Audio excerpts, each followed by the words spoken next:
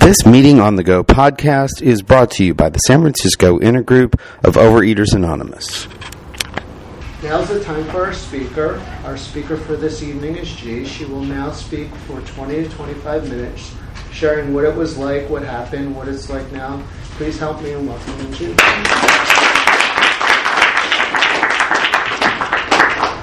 So do y'all normally stand like this? I'm so lucky to be with you tonight. I haven't been to a Lifeboat meeting for several years, and so my name is G. I'm a compulsive eater, bulimic, and happy to be with you. Hi, G.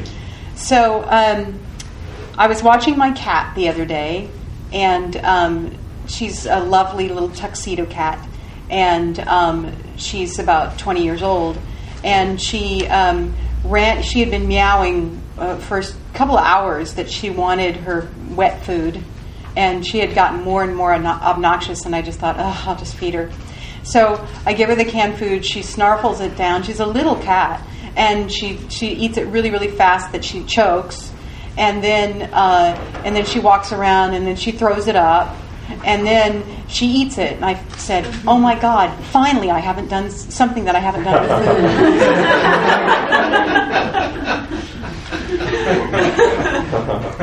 I've been in program for 5 years, and I used to be 300 pounds.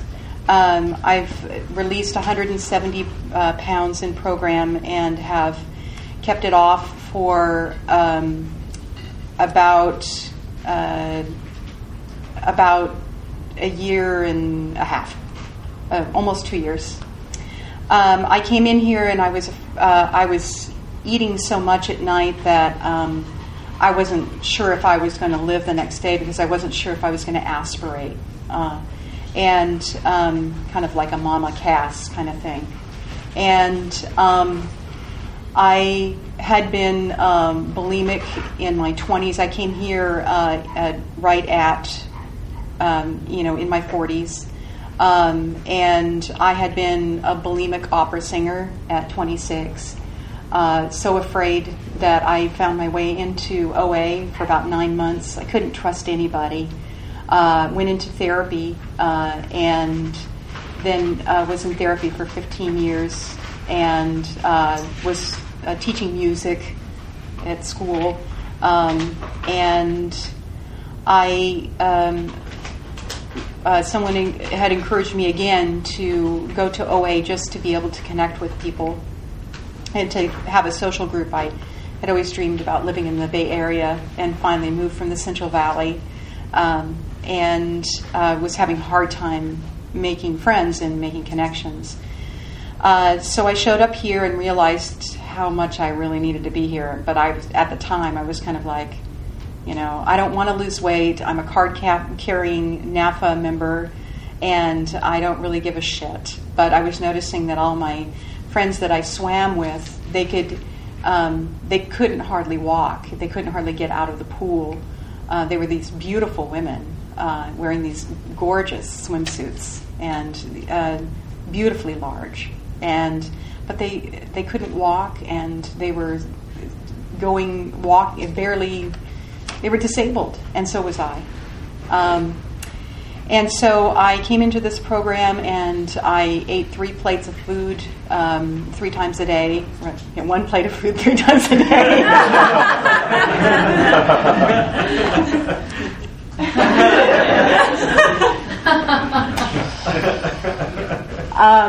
The program only worked when I had a sponsor. And I was able to release 100 pounds. So I went from 300 to 200. Got the boyfriend. The relationship went south pretty quick. The relationship was bad from the beginning, but I was having so much fun that I kind of hung out for a while. And then got stuck. And then stepped out after the breakup. So I feel kind of like a cliche, an OA cliche. Okay. And I worked the steps up to step 8 and 9, and just really crashed and burned at step right around there. my sponsor dumped me because I couldn't stay abstinent, through program and through time, I've been able to forgive her and forgive myself. And so after stepping out a year and a half later, I was able to, somebody arm wrestled me for my abstinence, and she required me to be on a weighed and measured food plan. I'd never weighed and measured before. She gave me a list of foods that I could eat off of, so that eliminated triggers, which I love to flirt with danger. And so so being on the food plan, she scared me to death, and that was good for me. She had never fought with someone so hard. I was really lucky that she was willing to fight with me. And then when I needed the really gentle, laser surgery that's required for step 4 and 5, I had to find another sponsor, but she got me clean. And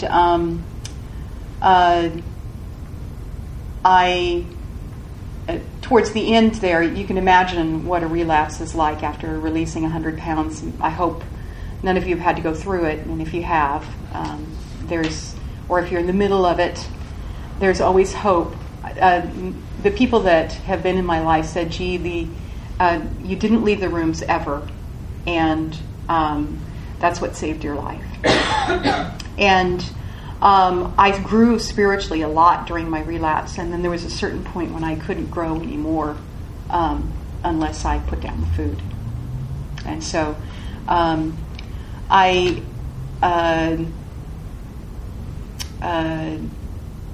I was newly abstinent. I had 2 weeks of floating above my body because I didn't have grains and I didn't have sugar, and so got through it. There was somebody, a lovely person in program, that called me every day to wake me up so that I would call my sponsor. And because she was one of the, kind of those Nazi types that get up early in the morning, you know. And day by day, I was successful in spite of myself. And I realized that a whole new life was possible. After about a year, I was down to size 6, 8, 4, and went into a shock, and was having anxiety attacks, panic attacks. I couldn't get warm. But I just kept working my program. I had, within my first 30 days, I was required to take step 1, 2, and 3, and after that, I was required to sponsor. And so I had sponsored before, and so that was a great experience, and I still sponsor today.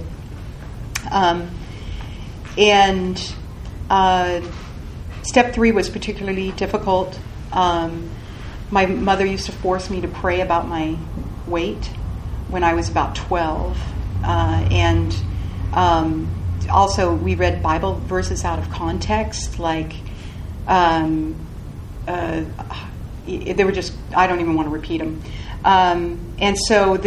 It became, my mother's spirituality was very twisted, and so it was very difficult for me to even say the word God. I had a misogynistic family household, and so he and God and all that kind of stuff was just really tough.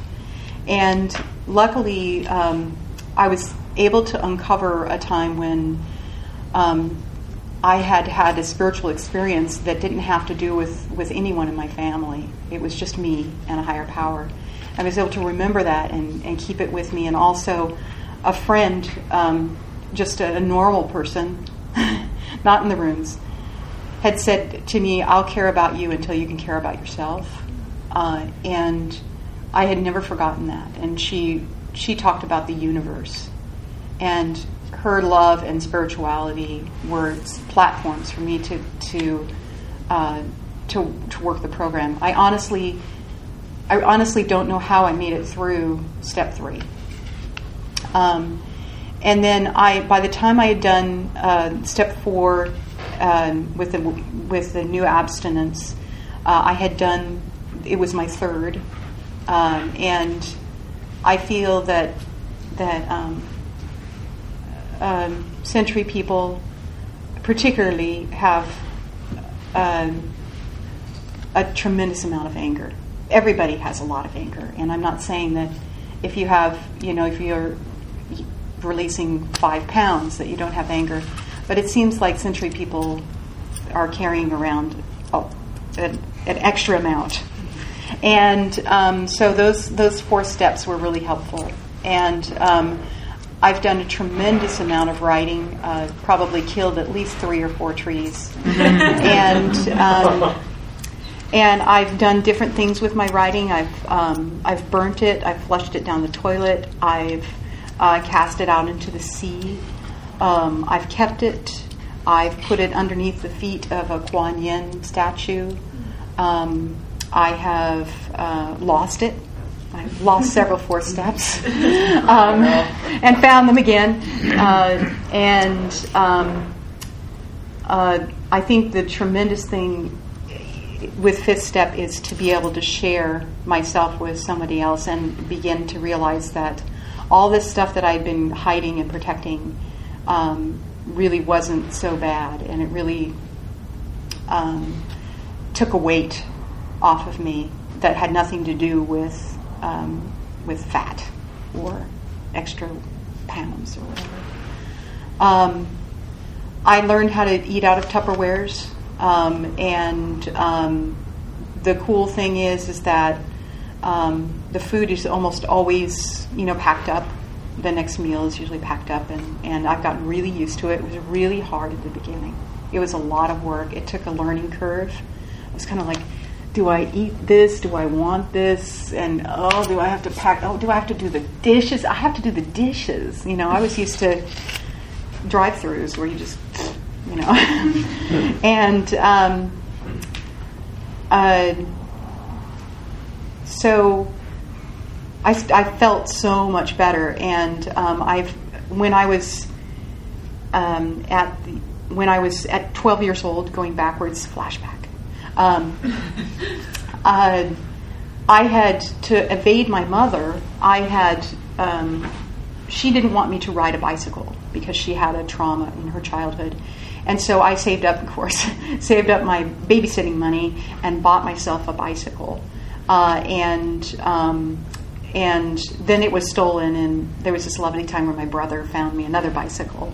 And I learned that if I got permission to leave the house early to go on a bike ride, which was exercise to my mother, then and if I rode a long time, a long ways, then she lost.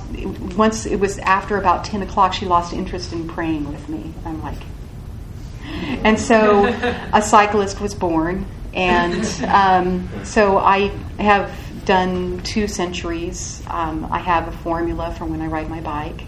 The formula has changed based on, what works at the time. I'm less anxious, so I don't seem to burn as much, and so my food plan is different than it was. I did get, because I'm kind of skipping around a lot, so I apologize, but back to when I released the weight, I did see health professionals, and I was in therapy. I have been in therapy for over 15 years, and went on medications to get some help because I wasn't sleeping, and that's been really helpful.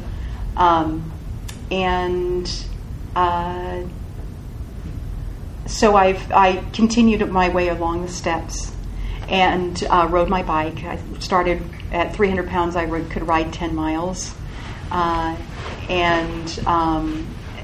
it's normal for me to ride anywhere from 30 to 80 in a day, depending on how much time I've got and how much interest I have.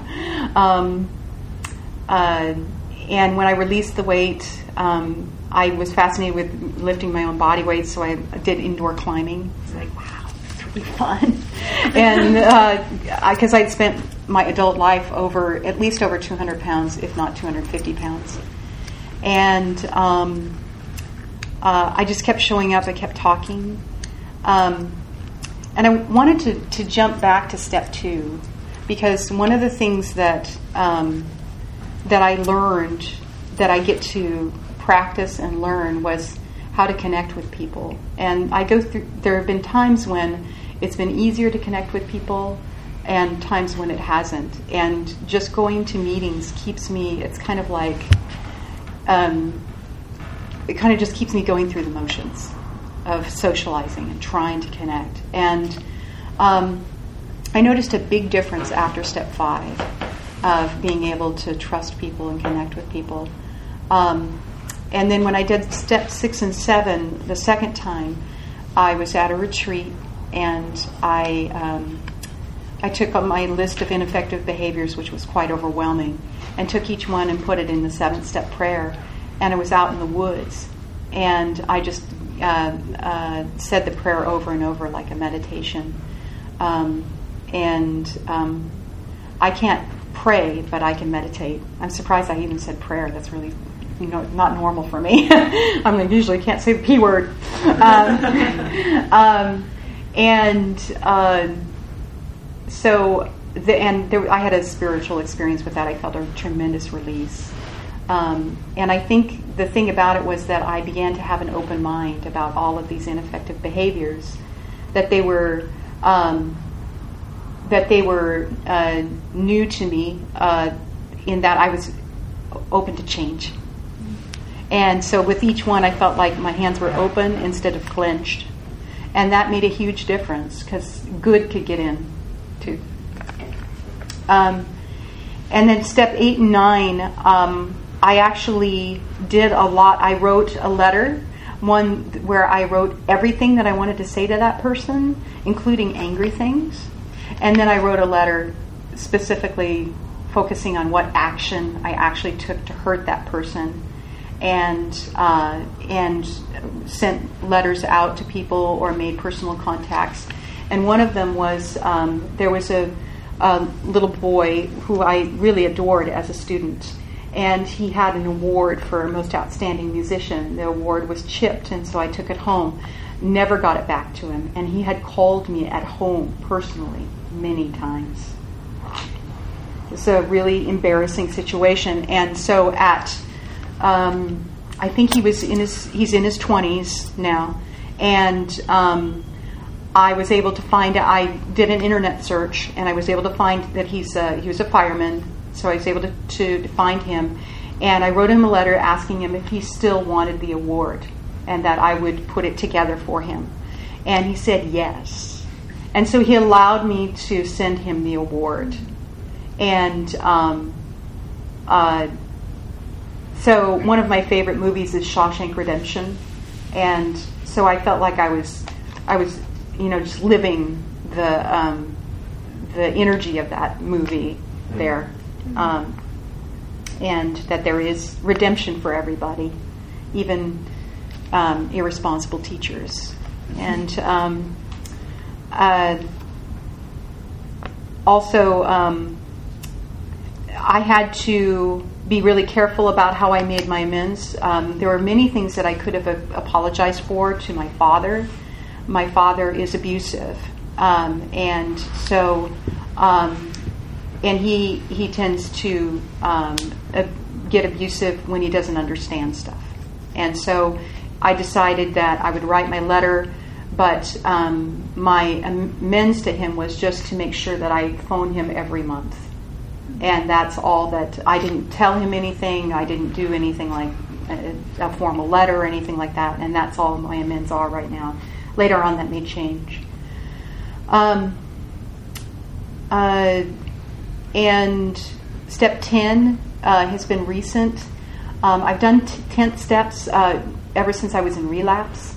And the reason that I loved them is that there was somebody in program, they did 10 steps, they read them to their sponsor, And that person just had so much recovery. And they just kept coming back and being abstinent too. I was like, wow, that's incredible. And so when I'm not doing, I try to do my 10 steps. I would say I do at least 2 or 3 a week. And sometimes I just do 5 minutes of writing. And that's 5. Thanks. Step 11 is really interesting because I had an excuse to meditate, whereas before it was kind of like, I should meditate. I'll do 5 minutes. Oh, I'm so great. And then in step 11, it was kind of like, oh, this is what's expected. And so I've had beautiful experiences where meditating feels more satisfying than eating. And I'm not telling you this because I had that experience today, because I just came out of a time where I had a lot of emotional upsets. I'm starting to date again, and it's very confusing to be on a date and then somebody else, grabs my ass, and I'm like, what? And I don't know how to protect myself, and I was a flirt, and it's all really crazy. Anyways, sidebar. And going back. And so the thing is that I'm just really thankful that I had meditation experiences where it actually felt better than food. And I have to continue to work for it. So I can get off kilter and distracted. And luckily I still was able to keep my abstinence. And I think the thing that has been consistent in program, the tool that has saved my life over and over and over again, has been to talk. Has been to talk about and to be honest no matter what. And so I want to be honest with you tonight. I've been abstinent for a long, long time. And there are some new things that I need to work on with my abstinence. Things that no longer work for me, and they used to work for me just fine. It was like, yay, just get through another day. And it's artificial sweeteners and sodas. I'm kind of like, I have the same characteristics as an alcoholic at this point. And so I'm working my program around that. And need to be honest so that I can move on to the next step and so that I can grow spiritually. I really want to encourage you all to sponsor each other. And even if you only have 2 weeks of abstinence and there's somebody that's new, reach out to each other, be of service to each other. And if nothing else, binge on support. That's what I did. And I guess that's about it. I really appreciate being with you all tonight and hope that I've been of some service to you. If there's something that you're finding that you're beating yourself up over that's different from my story than yours, please don't. And if it doesn't work for you, dump it in the trash as you leave. Take whatever is the next gold ring, and good luck to you.